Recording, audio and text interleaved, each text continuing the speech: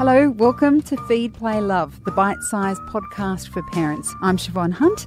This is a show all about parenting. I speak to experts and carers about everything from fussy eating, toddler behaviour, sleep and more. This International Women's Day, you might be thinking of the future, how we can make a world where men and women are equal by the time our children are grown. For Prue Gilbert, the question of equality for our children isn't a question for the future. It's something she and her children are grappling with right now. Prue is a CEO of the Grace Papers, a gender equity agency that champions inclusion and flexibility in Australian workplaces. Hi Prue, how are you going? I'm really well, thanks, Siobhan. How are you? Good, thank you. So what happened to make you turn your attention to your kids' school and how gender equality was playing out there? My eldest is a little boy who, when he started school, was very excited to be able to play on the oval with the big kids and the boys. And very happily so. When I kept on hearing how he was on the oval all the time, footy, cricket, soccer, you name it, he was there. But I had asked a few probing questions around, whether the girls play on the oval, and it was always very much, sometimes, or yeah, they do gymnastics on the side, or, they're in the sandpit next to the oval. So never quite, as consistent as the boys.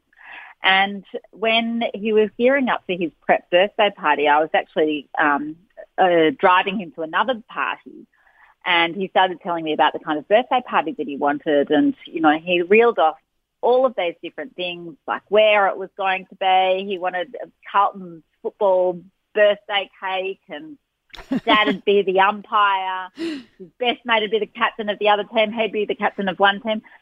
And then he said to me at the end of it, and the girls can be the crowd. So, yes, I know. Which for a gender equity advocate, that's a pretty concerning thing to have your son tell you. So I really did start to think, well, what's going to happen when my daughter starts school, who, from a home perspective is just as active.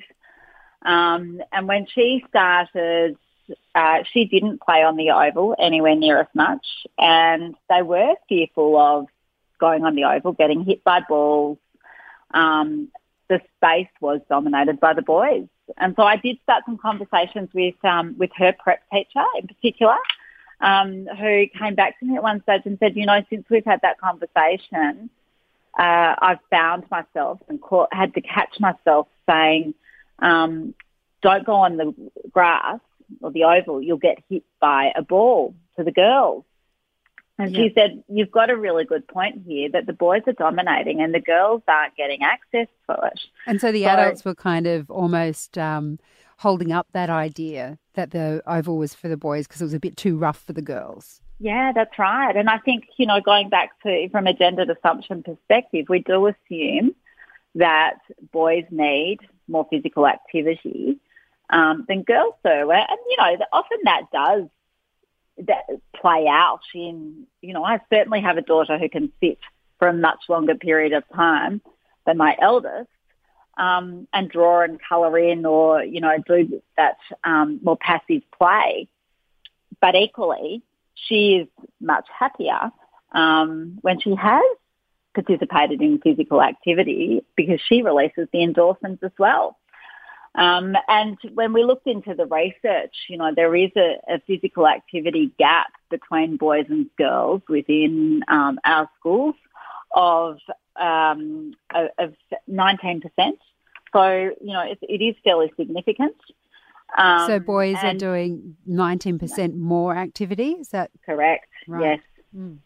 And the research attributes that to two things in particular: parental influence, that, there is a gendered bias in terms of the investment that we put into boys' physical activity compared with girls. And, I guess until recently, the second thing is the school influence around what is available and how they can participate.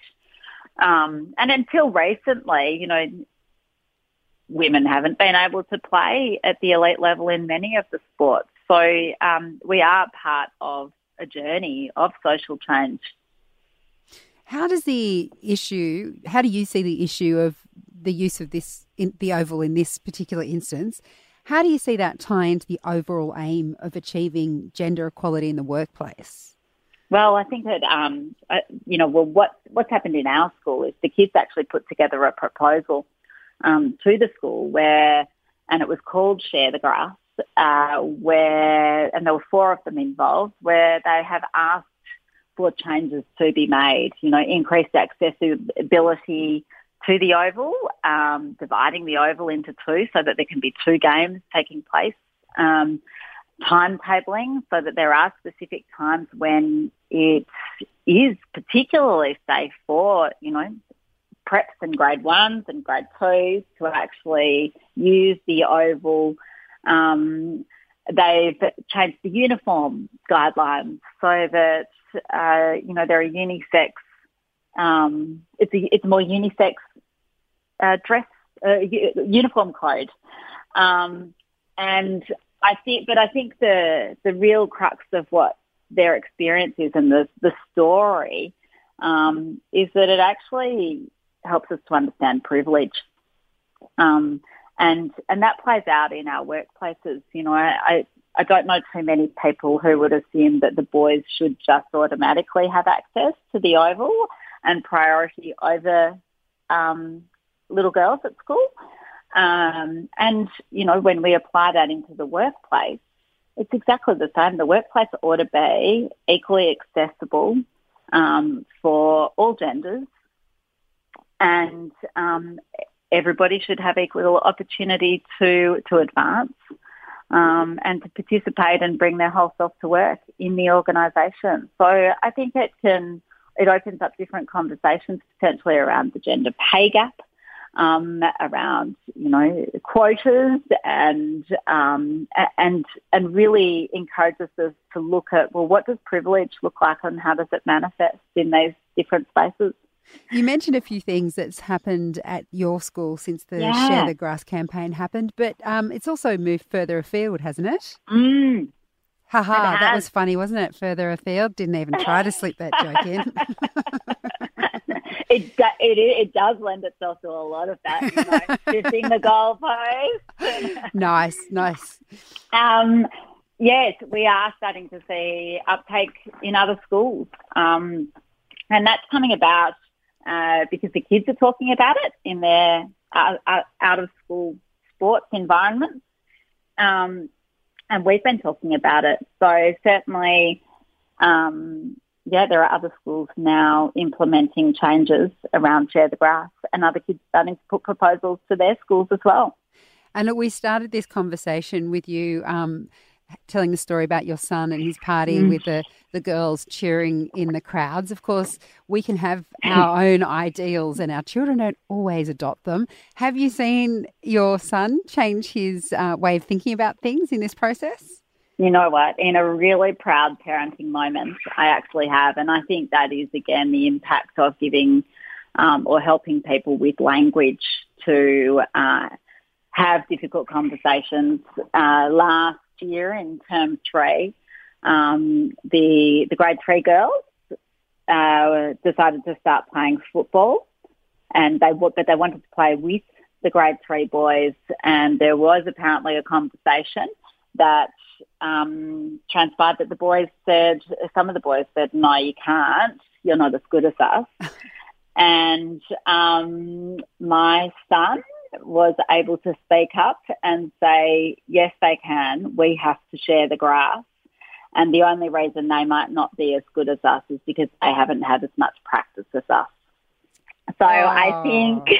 Well done, Prue. Well done to your son as well, of course. But... Yes, it was he did well. And I think that is it. It is actually equipping our sons as much as our daughters with language and the ability to communicate about gender equality, which is a concept that hopefully once they get into the workplace, we're not even talking about anymore. I think good things can come from it. And how can people get involved if they want to? Oh, my goodness. To start, well, we're more than happy to help you and by sharing our proposal. So come to the Grace Papers website, gracepapers.com.au. Send us a note, send us an inquiry, and we'll share the proposal with you, and more than happy to chat. My kids and their friends are trying to negotiate a YouTube channel, but I'm just not sure that I'm willing to go down that path yet. I totally understand that feeling, Prue. Thank you so much for your time, and happy International Women's Day. Oh, very happy International Women's Day to you too, Siobhan. That's Prue Gilbert. She's the CEO of the Grace Papers. If you'd like to get involved with the Share the Grass campaign, we'll put those links up that Prue was just talking about in the description of this episode. In the next episode of Feed, Play, Love, we'll be back with Helpline and our resident Mothercraft expert, Chris Minogue, answering all your parenting questions. Babies come into families every day, every hour of every day. So don't overthink it too much. If you want to ask Chris your questions, you can email them to us directly. The email is helpline@theparentbrand.com.au. Feed, Play, Love is produced by Elise Cooper, written and hosted by me, Siobhan Hunt.